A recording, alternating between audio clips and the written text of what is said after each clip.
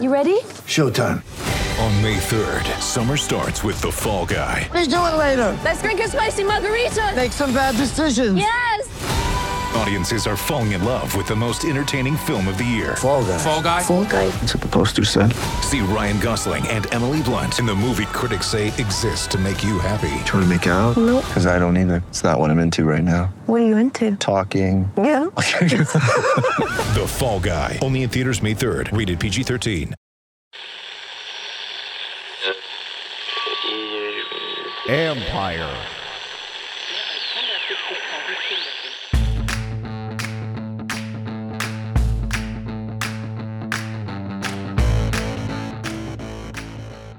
Hello and welcome to my podcast. Another packed one today, starting with Chris Cooley. Chris and I go over the offense, the defense, and everything you want to know about what's going on the field. And then it's Redskins tight end Vernon Davis talking about the emotions of playing last week, a day after learning about his grandfather's death. And then it's me answering your mailbag questions. But first, my interview with Chris Cooley.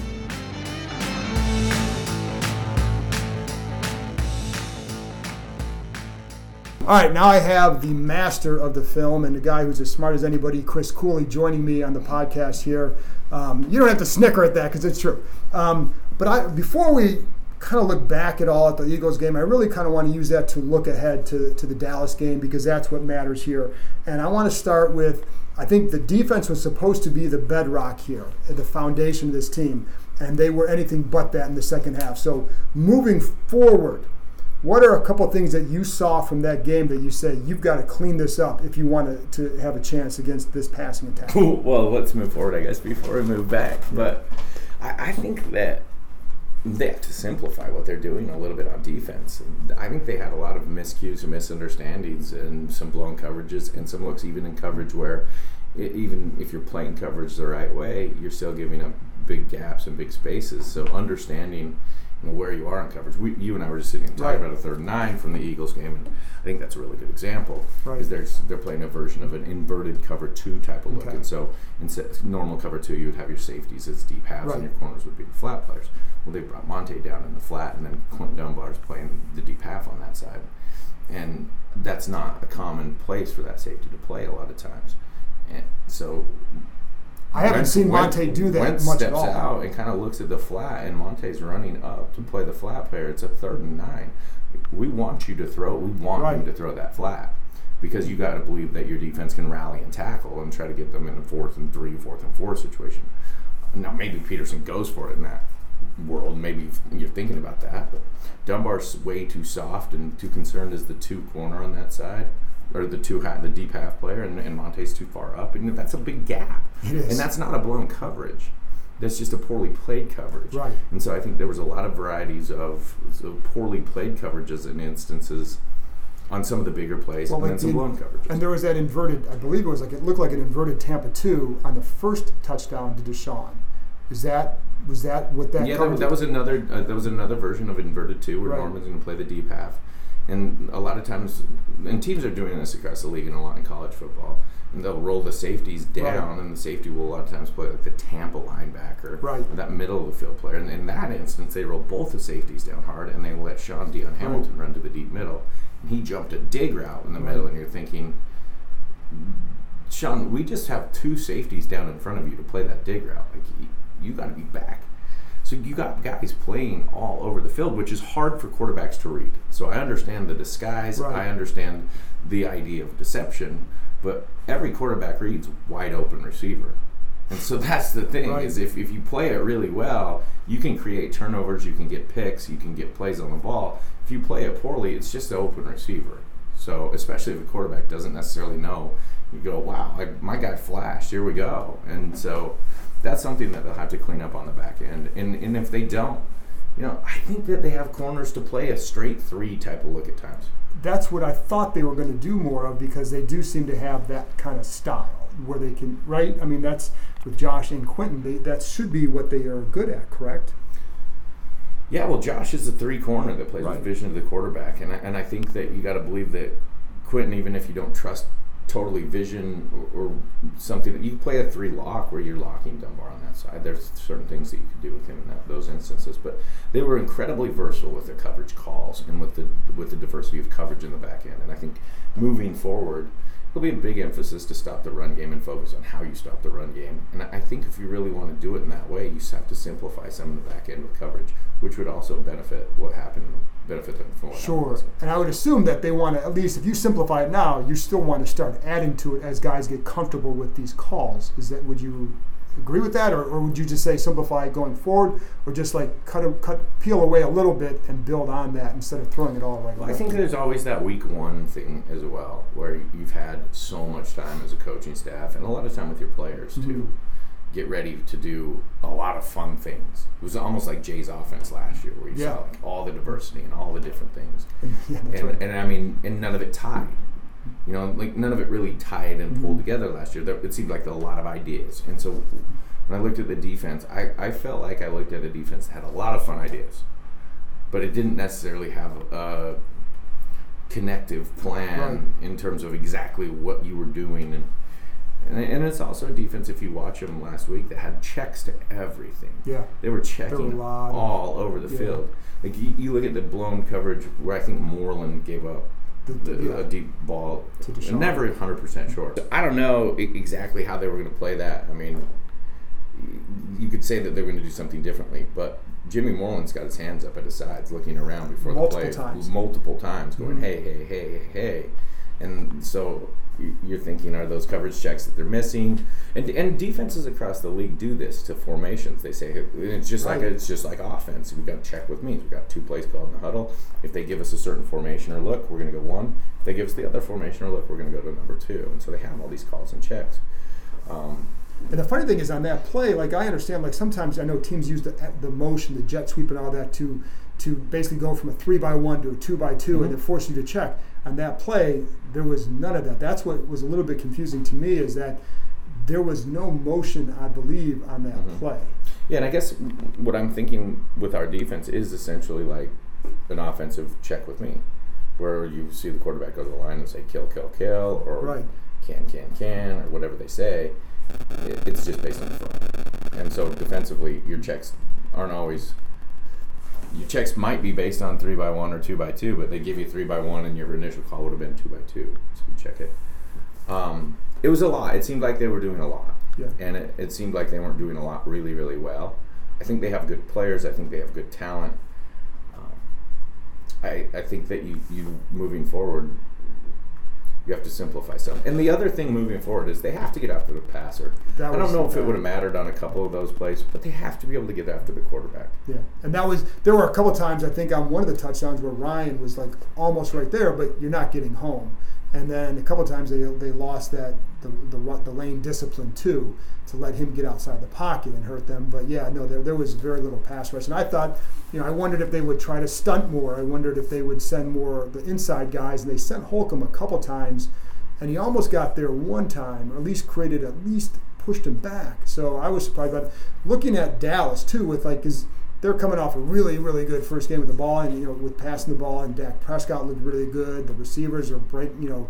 I also thought the Giants' coverage sucked, to be honest. But you look at it was terrible. There were multiple times how are you not throwing there were I don't know, it almost looked like an RPO, but I can't remember which play it was, but Cooper's on the inside, and the D-back is 8 yards off, and it's like a 3rd and 2nd and short or something like that. And it's like he's going right over the middle because there's no linebackers dropping. It was ridiculously easy at times for them.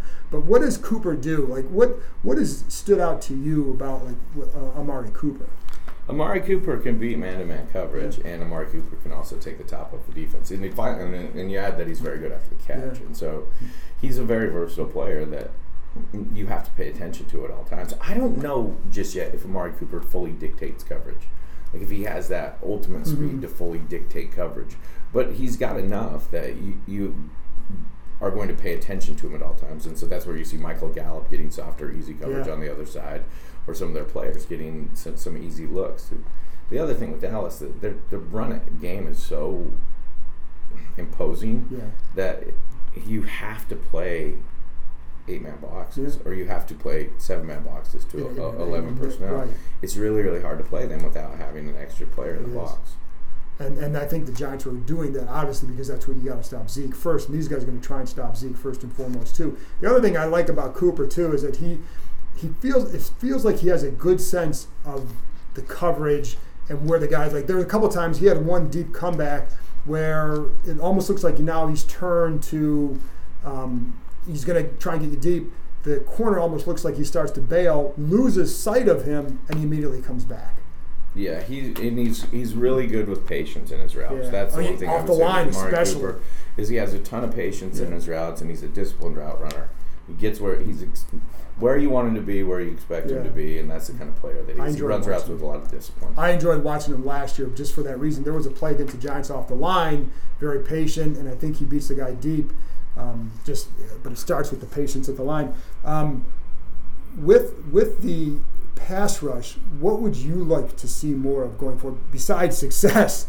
Is there some way that you can say these guys just have to win one-on-one, or do you say that there's something more they can do to generate more? You'd love to see Kerrigan and Montez Sweat get more individual pressure. And when they sub it out, you'd love to see Casanova and Ryan Anderson. He's got to be better when he's in the ball game as well. So you'd love to see more impactful rushes from those guys. I don't think Montez Sweat transitioned to power rush as well as I expected him to do, and a lot of that may be the speed of the game, the size of the left tackle, a left tackle that's setting quicker. Now all of a sudden you're thinking, I was going to speed rush, and this dude is in my spot at 5 yards.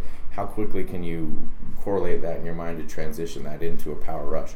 Because he didn't have enough bull or powerful rushes to scare anybody into really setting a firm edge. And so that's a tough position. It takes some time at that position. It takes a lot of time to learn how to be a rusher too. It almost like, and I had people here tell me that he's still thinking when he's rushing. There's no doubt about that. And I really do think one of the biggest parts of that is the tackles in this league set with depth quicker than tackles in college football, and they pass set so much more now. Well, he also was going up against Jason Peters too in that first game. That's a massive challenge, and those are two very good tackles. And they'll have one this week. And they're going to have one this week. And they're going to have one almost every single. I mean, you're going to play guys with good tackles, and if you play teams that don't have good tackles, then you're going to get chipped by the backs, and you're going to banged by the tight ends, and you have to have a plan, and you have to have an idea of how you're going to rush the passer.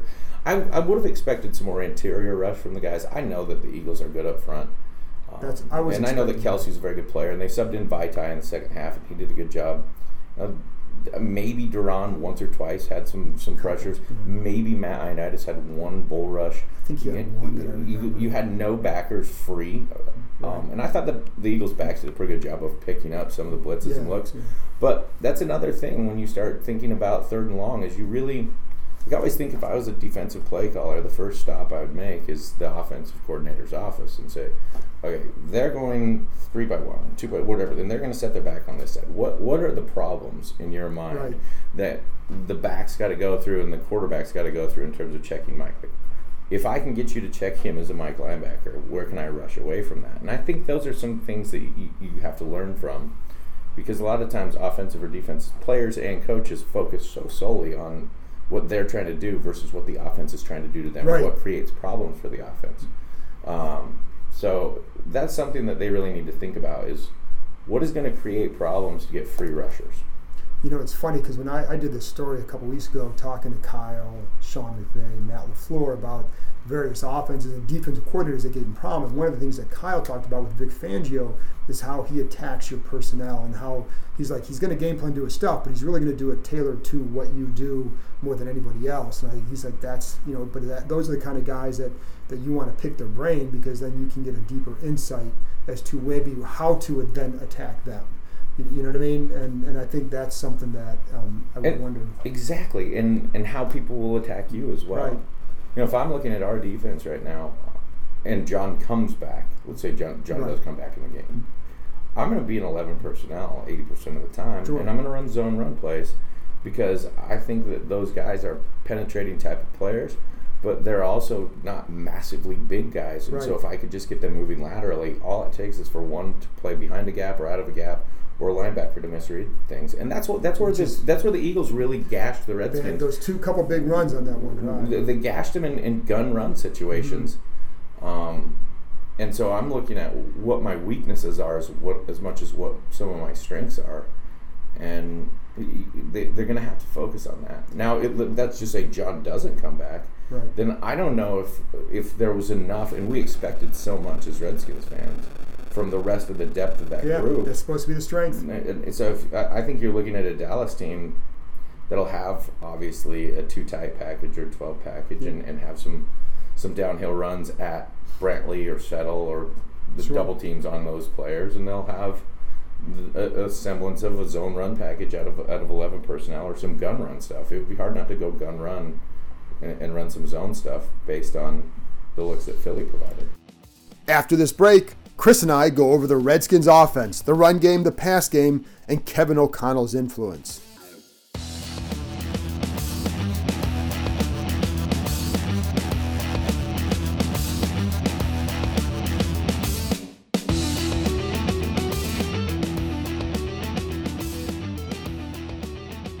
So let's switch to the other side of the ball, offense and the run game. And I don't want to get into the whole Adrian was inactive in the first week thing. I want to, again, look forward with this because now clearly it looks like he's going to be carrying the ball for a couple weeks. What do you expect from him? The thing I like about Adrian Peterson is he gets downhill right now, and he's able to make a guy miss, and he's a one-cut player. He's a tough runner who can have success in different schemes. There were times throughout last year that I think he missed a lot of cuts, and I think that whenever you're running multiple schemes in the run game, and which is what the Redskins do. They do a lot. They don't run zone, inside, outside zone, or they don't run a power run game. Right. They run everything. Right. And so it's not uncommon for your back to miss some cuts in those situations. But Adrian gives you the benefit of getting, 2, 3, 4, or making one guy miss and getting the bigger play. Do you think? But I don't think Darius. I don't want to take anything away from Darius either in that game. And a lot was made of his 18 yards on 10 carries, and one was a draw that was a loss of 5, where Fletcher Cox just destroyed the backfield. Let's say you got 10 on that play instead of -5. It's a little bit different. There were also a couple runs, I think, where there was a pulling guard who gets bumped into the hole. There are guys who are losing the blocks. There's a run down in the red zone where I can't remember if it was Moses or one of those guys. If you make your block in space, it was Sprinkle. I was going to ask you about it too. There's a corner in space, and like in Sprinkle's there, I couldn't tell where Darius is supposed to cut, but the block wasn't made for whatever reason, and I don't know. Right. I didn't think Darius really missed anything. Okay. I didn't think Darius. I mean, obviously, you can see when a guy makes something incredible happen, and we all know that he didn't make anything incredible happen, but I didn't think that there was a bunch of misses in the run game. I actually thought Darius did a really nice job in the pass game. He was excellent in terms of picking up protection. Excellent. And checking out quickly and making himself available as an eligible. I think on the McLaurin touchdown, I think he had a blitz pickup. Huge blitz pickup on play action. And the technique, the form was great. I mean, it was everything that you watch him out here doing on those machines, So I agree with that. But with the run game, and you brought up the defense being more, maybe simplifying a little bit. If they're doing all this stuff, are there some things that maybe they should say, we don't do this as well? Let's start to simplify a little bit of the run game and not try to be so many things. I don't think they'll do that. I don't think they That's will. That's my answer. That's the long and short of it. I don't think that they'll do that. But at the same time, you never know game plan wise. I think they had a game plan for Philly that they loved last week, and it was awesome. They executed it per script. They got Philly to change coverage late in the second quarter. Philly was going to all what any coach or whatever would just call it as 2-cut coverage. And they were going to have more big looks like the one they got to Terry in the second half of that game. They just couldn't get to him. And they had some penalties that killed them. And I think Case missed a couple things late. There was a 3rd down and long that he could have thrown Vernon wide open on the sideline that would have converted. Yes, yeah. But you say those things, and this is again looking back, and you say, those are the things that change games. And the case was really, really good. Right. But Carson Wentz converts on a 3rd and 15 in a critical spot in the game out of the pocket and finding Ertz down the field instead of throwing it underneath. Right. That was the play we needed that would have equaled that same type of play. You need those types of plays, especially when you get in backed up situations. And that play is the play that gets you back into rhythm. With that offense, because one thing, and I don't know, Jay, people around the league that you talk to give Jay a lot of credit for how he designs the passing game. What have you seen Kevin have an influence on that at all? And the other thing I want to ask you, well, first of all, let me just... I'll answer that right now. The run game looked like the pass game. Your play actions were off of your key run type of plays. Which is different. And they did a really good job formationally creating confusion for the Eagles. They went with some tight sets, some bump sets, and some motion sets. And the Eagles really had no clue what was coming next. And so I thought there was a really, really nice rhythm offensively. And I thought it was an offense that had looks that you couldn't say this is a formation they're going to run this out of. Right. It looked the same. It all looked the same. It all tied together. It was planned. And it's funny because we talked about this defense was the defense you thought was going to be the planned out, structured defense that's going to be the strong point. And this offense has been kind of a mismatch of things that you want to do put together throughout games. And it was the opposite of that. It was complete, and it's funny because I was on the Redskins Showtime last week, and I was watching myself last night just to kind of study my own tape. But you do that? I can't. I hate watching myself. I'll be honest. It's the worst. It is painful to watch. But the one I just like, what did I say and how did it play out? And like my thing was, it's too early for this game because the offense is just not at a place where they can execute against this kind of a defense. And like that was the whole first half, just blew whatever my theory was out of the water for that reason. But the other thing is too that I really enjoy watching this pass game, the way that they open things up over the middle, the way they get the linebackers too wide in the middle, and they get divert eyes where the linebackers are the safeties and create those openings for big plays. And that's one thing I don't know, and that seems to be Jay's offense, but that's what I also wondered about with Kevin's influence as well, if you see it in that area at all. I saw it especially in 1st and 2nd down situations. Mm-hmm. And I think even though they haven't always been a good conversion 3rd down offense, I think Jay's a pretty good designer in terms of he gets a lot of credit for that. A lot of the 3rd down stuff and creating tough looks for defenses and high-low reads where you put guys in binds. I think Jay's done a pretty good job with that. 3rd down situations. The problem I had last year, let's call it a problem. The concern I had was the balance and the rhythm and the style in which the offense operated was, I thought, a little bit too. I'm trying to think of the proper word here for this without saying. I think they were guessing too much offensively last year as to what they wanted to do and when and what defenses were they were going to get. And I think this year, at least in the first week, they really had a good plan that tied together. So do you look at them differently going forward than after watching them Sunday? If they stay healthy, I think absolutely. With the addition of guys like Terry McLaurin, I think Harmon added some things. And if you get Jordan back, that's another game plan problem for guys. But really, Terry's going to change the offense more than anybody else as of right now. But no one had film on Terry. That's the thing. No one knew that Terry was going to step on their toes the way he stepped on their toes and get over the top the way he did that. It was just a rookie receiver wearing number 17 out there. So Dallas is going to say, okay, this kid can fly. Yeah, that's a big thing going forward too. Is now because they clearly seem to hide him this summer for a reason. The preseason games because and even I think who was talking about Chris Thompson was like, I've never seen a rookie treated the way Terry was, where I know the one game he had. He's your one receiver. I know. They knew that. And I think they knew that they didn't want to show that off right away because he clearly can do that. And as an Ohio State guy, I didn't even see his speed until last year watching the games, and then I was shocked when he ran at the combine because you didn't know that he was that fast watching those games. Now you see it, and I also think he's a better route runner than when he was in college last year, and he seems to be able to, and they didn't run, and I don't want this to sound in any way a slight to Ohio State or Dwayne, but they didn't run a lot at Ohio State. They really didn't. They were very simple. They had a simple package, a lot of crossing routes, a lot of short and underneath type of routes, and they didn't have as many diverse, you got to cross the safety or corner's face to get over the top downfield type of stuff, unless it was, a play action here and there. And they also have 5 guys at Ohio State. They had a lot of guys that can all play their butt off. And so he kind of got... And he didn't play. Terry played 50% of snaps at Ohio State. Yeah, because they had a lot of talent at the skill so position. He kind of went unknown, but I mean, just kind of guy Terry is, the kind of worker he is, the teammate, the leader. I really am really impressed by Terry. He was. When they drafted him, I thought it was a great move because I knew all about that part. I think the instant impact, I wasn't sure that he would make it like that. Clearly, listen, he went over 100 yards. Doxson never did that. But I was not expecting that kind of a game, but you knew what he could do and what they felt he could do. I just didn't know we'd see it right away. I didn't know if they'd have time to throw those passes some of the time, too. Yeah, and you got to give offensive line some credit last week as well. Yeah. And guys like Donald Penn and, Wasn't always pretty. And it's funny wasn't always pretty. But listen, there's times I'm watching Flowers, and I tweeted this out the other day, where the hands, contact is up around above the shoulder pads.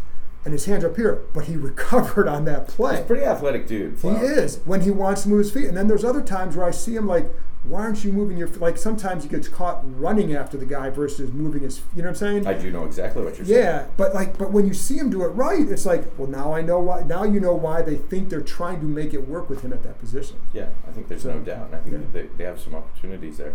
They got to be better, though, with penalties. Yes. They do. There were a couple. I'm moving back again. No, they have to be better with penalties. Okay, I thought they're going to say that some of the holds aren't holds. They're not. I'll tell you the one they're going to get one play back. The Donald Penn, the first hold Donald Penn had, it wasn't a hold. Oh yeah, that's the one the NFL is going to turn over. The D-end rushing kind of fell down, and then Donald punked him and drove him to the ground. That one was not a hold. You're not going to get the first Morgan Moses hold back in a run. He had his hands up and outside. You're not going to get the second Morgan Moses penalty out on the toss sweep. It looked like he tackled him. I can freeze frame it, and you can see Morgan's arm around the DB's leg. And you're not getting the high-low block back. And the high-low block was insane. That's a toss away. And Flowers in no way, we were just talking about him, that's what sparked. And he knows this. In no way should he have hung on the defensive end. He should have just took off running upfield on an angle to go block the linebacker, and Donald's cutting the defensive end. And it doesn't matter. It's toss away. The defensive and he got a first down, and then instead of first and 10, second and 16. That was a ball breaker play. And then it was the play that preceded, or two plays before the one I mentioned earlier, where Case probably got a shot to Vernon on the sideline to change that drive and get back into rhythm. And like you said, every time Philly had that, they did that. Last thing I want to focus on Dallas's offense. And I don't know how much you've been able to watch of Dallas so far and what Dak did against the Giants. Did you see a different guy? Because you have a new offense coordinator with Kellen Moore, and then you Dak in his, his fourth year now, whatever. Did you see anything different out of him? I saw a guy that had control of the pocket, was poised, made some unbelievable throws. And maybe it is... It's so wild to watch the evolution of quarterbacks, because maybe that offense was so simplistic over years one and year two because they didn't feel that Dak was ready to make some of those bigger plays and to read defenses and timing out better than they had. Time. Maybe that was the sense that they'd had, and that's why it was. The offense was so basic in Dallas in its first 2 years, and they got big plays and they got things going because of the run game and what Dak did. But there were so many times that they had 3rd and 5 that they converted quick post to Cole Beasley or some easy 3rd and 5 play where you're like, this is install 101 stuff, and you're getting this against people and they know it's coming. But Dak made some huge plays. The other thing I was thinking about as I was watching that game is that game plan started to go together before they believed Ezekiel Elliott was going to play in that game. Yeah. And so I was thinking maybe a part of this game plan is to push the ball hard down the field against the Giants secondary, who's a little bit weaker, and not to implement a heavy run load in the game plan because you don't know if you have your one back. And so you didn't know exactly when. Maybe they had a better field than anybody else, but that game plan started to go together 3 weeks ago. Absolutely. And the other thing for these guys is now you got Elliott gets the rust off, so to speak, and now you got to, then you show that pass game, and now coming in here, he's going to feel 1 week further along in his process, and this passing game is going to feel off the charts because of what it showed the other day. Yeah, the scariest thing is if Dak can drop back and throw the ball in 1st and 10 situations or 2nd and 4 situations where they create real diversity. You don't say run or play action. Right. You say we got to worry about some drop back stuff. It's a problem. He's a talented kid. He's a leader. He's a good player.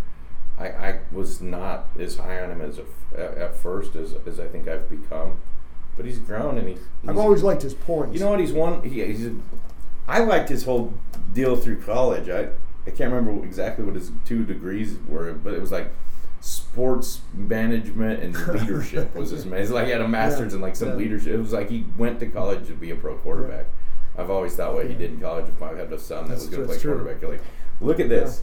You know you're a quarterback. You want to be a quarterback. Learn how to be a leader. Learn how to be. But I always liked the way he was in the pocket. Even his rookie year against these guys, I felt like he showed a lot of poise, and it's like you can build off some of that stuff, and as the rest of his game develops, because you either have that or you don't. It seems.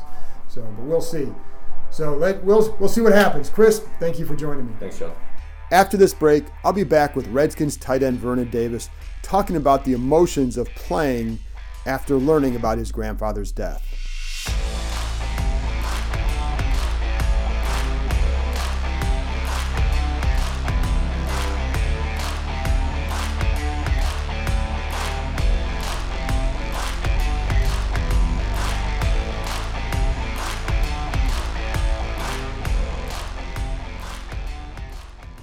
Welcome back.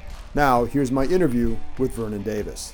How hard was it to play in that opener? It was extremely tough. I didn't think I was going to play, to tell you the truth. I think I got about 3 hours of sleep that night, and then when I got out there, I felt really weak. I didn't feel like I had my strength. But it was something about that very first play that we had. I was just so eager to get in the end zone. So when I caught the ball, I just turned upfield, and all I could do was react. Well, and that's why I say it's like sometimes you get carried by something else. Yeah, I felt like it was, at that moment, once I got the ball in my hand, I felt like I was strong. I didn't feel weak. But throughout the game, when I didn't have the ball in my hands, or if I was just sitting down on the bench or something, I just felt like I didn't have a lot of energy. You know what I mean? Is it hard to, that's such a, football's a game. It's your livelihood, but it's a game. Right. That's real life. Is it hard when you're on the bench to not think of it? Are you able to focus just on the game? Yeah. You're allowed to you're allowed to focus. I definitely focus, but I could feel that the pain and the trauma that I had to go through from seeing his body, walking into the house and seeing his body and stuff. When did that happen? Was that Friday night? So Friday, I got the call from my grandmother. She called me crying, and I grew up in Northwest DC. They still live in the same house that I grew up in. As I was on my way to get on to meet them at the airport. At the facility to go to the airport. She called me, so I turned around, went to the house. He was there. His body was there for about 2 hours because they had to do their due diligence, investigate, make sure everything was natural cause. And I just had the opportunity to spend time with him. I remember, like I told you, when we talked about your acting and all that, sometimes you think about growing up and all that and what they meant to you and how you'd incorporate that. I know there's probably a lot to process, but some of your favorite memories, what kind of person was he and how did he shape you? He's a great person. He's the best father, grandfather, motivation, inspiration, whatever you want to call it. He was all of that because he showed me pretty much what I had to do to be a good person, be a good man. You know what I mean? How to be someone that takes care of the house. He was a blue-collar guy. He was a maintenance man. He worked in apartment buildings, changing light bulbs, fixing everything. He's really hands-on. So I used to go at night. He used to go do his runs on the apartment. Yeah. So I used to go with him. And that's where I learned a lot about changing different things, filters and all kinds of stuff. Homeowner stuff too. Yeah, all kinds of stuff. And I also learned that he taught me to I have a habit of just before the night is over, if I'm downstairs or upstairs, if the night is over, I go out through the house and check everything. I go downstairs and make sure the doors are locked. And,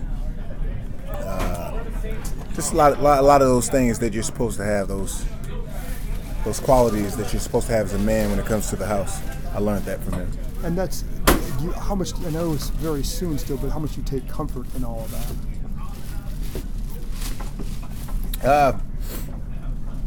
Or is it too soon to even go to that point yet? Yeah, I mean, it's also, everything's so, I don't know, it's just so, it just happened, so I'm still processing everything. It's funny too because like people don't always realize. I mean, you guys are real people. You have real things going on, and so you never know what somebody on the field is going through. Nobody knew this was going on, and like after your play, I think people thought you got hurt. Mm-hmm. Do you know what I mean? But like you guys have things to deal with just like anybody else. Oh, yeah, absolutely. Emotions and everything. We're just human beings. We're just regular people. So one other thing too, we're talking about going back to the hurdling of the play and making a rough transition with the football, but you talked about too, like, because you take care of yourself. How much is that going to, like somebody was asking me yesterday on the radio, like, how is this guy able to do this? Mm-hmm. And I was like, I know, I've seen you, I know how you work and all that, but what is it that you do that you feel helps you still be able to make a move like that and still have the speed you do? Just being consistent. Yeah, I've never had any severe injuries. I've never suffered from anything other than a concussion. I get 3 massages a week. I've been doing that for the last 14 years. I see my chiropractor weekly, proper nutrition, and making sure I'm in a good place mentally. I've been super consistent with that throughout my entire career. And one thing, like I tell the younger guys, everything that you do during the season, make sure you do it during the off season. Right. Like if you're getting those massages, do them during the off season. Don't stop. Never stop. And the way you work to get to this point, continue to work that way. And that's what I've been doing. I still get on the track during the off season. I lift the same way I used to lift when I was in high school and college. So I just never changed anything. It's funny because I'm going to go back to your grandfather, that, and my guess is that some of that you may have gotten to there. It sounds like he was someone who was just very consistent with his approach and the way he did things. He was. He's very consistent with his approach. I mean, from the time I was 1 all the way up until I can remember 18, 19, he was still walking around the house checking those doors and make sure taking the garbage out and just being a man of the house. He's super consistent. Hard work, like I said, blue collar. Never asked for anything, did everything, worked himself and just provided for himself. Never asked for a handout or anything. So all those qualities I pretty much learned from him. After this break, I'll be back to answer your questions about the Redskins.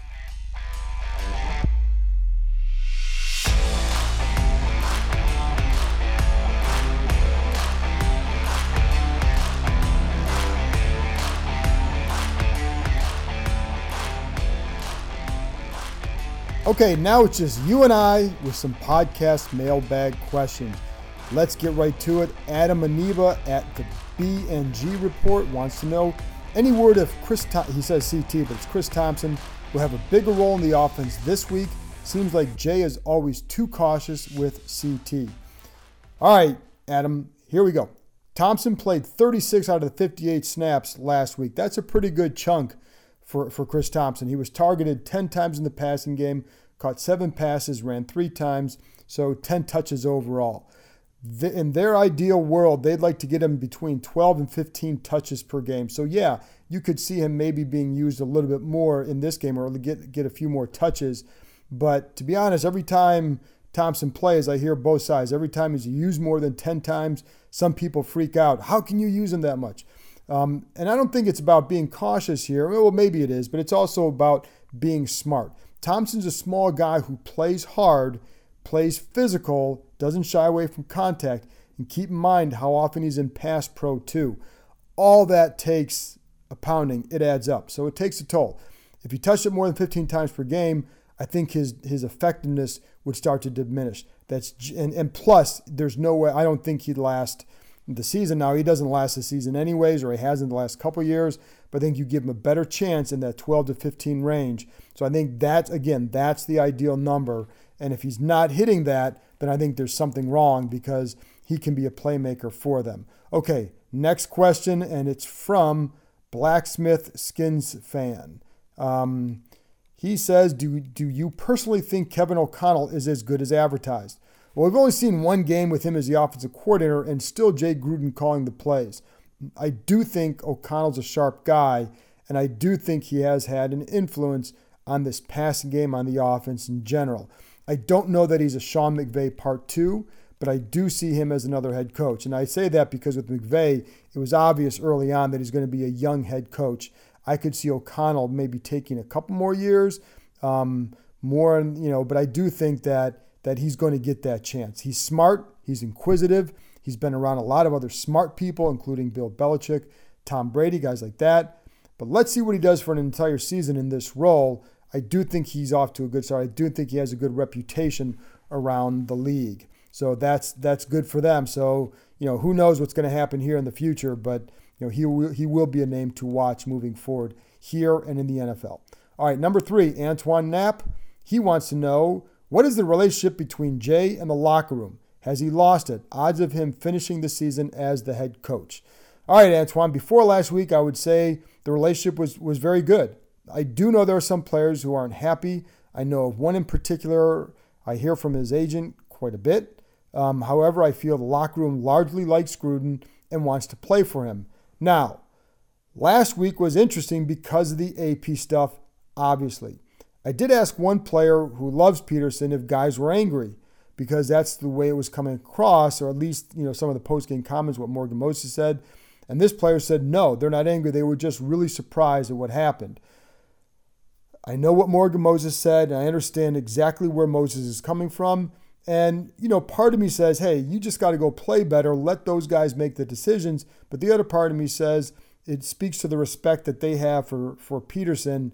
And as a guy who blocked from all year, saw what he did for that team, I get where he's coming from.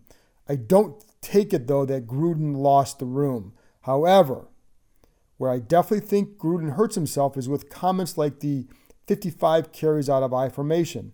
I think there's a lack of transparency that also hurts here. I'd say that needs to improve, but I don't think it's going to change. And by transparency, I mean sometimes like with guys maybe not knowing exactly what the role is or what's going to happen or whatever. In a situation like this, I think he would have helped himself if he had gone to the team, if he had gone to the team and just said, hey, listen, we're making decisions for what I feel is best for this team. And I think guys can always say, well, I disagree with it, but at least I know where he's coming from. I think it helps when players know where a guy is coming from. And I think that's where Gruden hurts himself sometimes with some guys. But again, I do think it seems like that he's had the locker room. So I would expect him to finish the season, but I really have no way of knowing that one way or another. But I know after they fired Norv Turner late in the season, I think Dan Snyder realized that was the wrong timing. But every situation is different, so I really don't know. Keith Vieira Jr. wants to know, John, do you believe that if Peterson excels in his next few starts, that he has a chance to take the job for the season from Geis? I don't know about that. I think we have to wait and see what happens.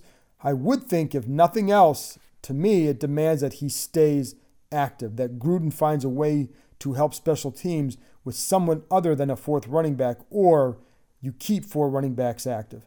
If AP goes out and does well and the team wins a couple of games, I don't know how you turn away from Peterson. I really don't. I know they love what they think Geis can do, but he hasn't done it, and he's been hurt in 2 of the 3 games he's played in Washington. It's not as if the players don't like Geis, but they love and respect Peterson for what he's done and what they feel he can still do. I'll call it a hunch that Peterson remains upset with Gruden. That's okay as long as he takes it to the field and conducts himself in a professional manner. And that's what has happened. From the time this has happened to now, Peterson has been nothing but professional. I think that's where other players will take their cue as well. I would be upset with Gruden too, as much for how it was handled as well as for his post-game comments. But I don't think that that's going to rub off. I think Peterson will conduct himself well. But again, I know that wasn't your question. I think it has to, if nothing else, keep him active, and that should be a no-brainer. Strick9 wants to know, a couple Skins media guys have implied that it's Manusky whose seat is the hottest. Do I agree? If he gets let go in season, who's likely to take over, Rob or Ray? And that would be Rob Ryan or Ray Horton. Yes, I would agree that Manusky has the hottest seat for no other reason than he was the one they tried to replace in the offseason. I doubt he's let go during the season, though, and it's hard for me to speculate as to who would take over. I don't know. And again, I don't have a definitive answer on either part of he would let go. If it was me, I'd pick Ray Horton. I don't see Rob Riding having had a lot of success as a coordinator in the past. I do know one guy who played for him who liked him better as a coordinator than as a position coach, so I don't know. I also wonder if Manusky was fired, what would happen to Jim's Tom Sula? Not that Washington would want him gone by any means. Tom Sula is a terrific coach, but a big reason he returned was because of Manusky. All right, let's go on to Ivan Lambert. This will be the last question. And he wants to know which 2019 draft pick looks the best, which looks most disappointing, and the same for 2018. Ivan, the most disappointing, well, it's too early to say that because I had one guy ask me if Montez Sweat was a bust. He played one game. He's a pass rusher, and Cooley and I talked about him earlier. It takes time. So I'm just going to stick for right now in this group as to who looks best because this is a really good class. It's only one game, again, but I think we all saw what happened Sunday. The two who stood out were obviously Cole Holcomb and Terry McLaurin. And I think those two will probably separate themselves more than the other rookies for at least a little bit. I love their approach. I think they're both very professional, studious, and guys who will develop into team leaders eventually. I have liked Cole Holcomb from the minute we started seeing him in camp, and I watched him, I'm thinking, why did this guy fall to where he did? But he did, and I think they're going to benefit, and I think we saw Sunday a glimpse of what he's going to do. I think he's going to be a good one, and I really, really love McLaurin, not just because he's from Ohio State. It's because I got to know him from following him at Ohio State and know what he's about. That's why I like him. So I think he's going to be good, and I like the way he's improved as a receiver even from over the last year. So I really like the potential of this class. I think they found guys to help now while waiting for the 15th overall pick at Dwayne Haskins to develop. And it's funny because one of the reasons that some people there did not want a quarterback at 15 was because they wanted a guy now who could make an impact. They found some just in later rounds. They found several of them. And that doesn't always happen. And I think you can look at last year's class as an example. And as for last year, the disappointing part to me, I don't know if there's one guy in particular, is more so it's that the players picked in rounds 2, 3, and 4 have done little to help them, and that's Darius Geist, Jaron Christian, and Troy Apke. Geist's injuries, have been disappointing. Christian and Apke were just drafted too high. At least Apke can help on special teams because of his speed, and he'll be a backup. I don't know that he's going to be a good backup, but I know he can play special teams, and you saw some of that speed. To me, I saw it when I watched the game again, how it impacted there. I have some severe doubts on Christian. The best rookie from that group, Daron Payne has been pretty good, and I think he'll continue to be very good. So I like him, and I'm going to be really curious to see what Trey Quinn does all season because Quinn can be an all-around receiver. Go back and watch the game last week and watch some of his blocks. The catches you were going to all see, but watch his blocking. It's pretty good. So there you go. That's the podcast mailbag, and that's all you get from me this week. Thank you very much to Chris Cooley for joining me and giving me his time. It was very generous. Thank you to Vernon Davis. I know it was not an easy topic for him to talk about. And as always, thank you for your questions, and thank you for listening.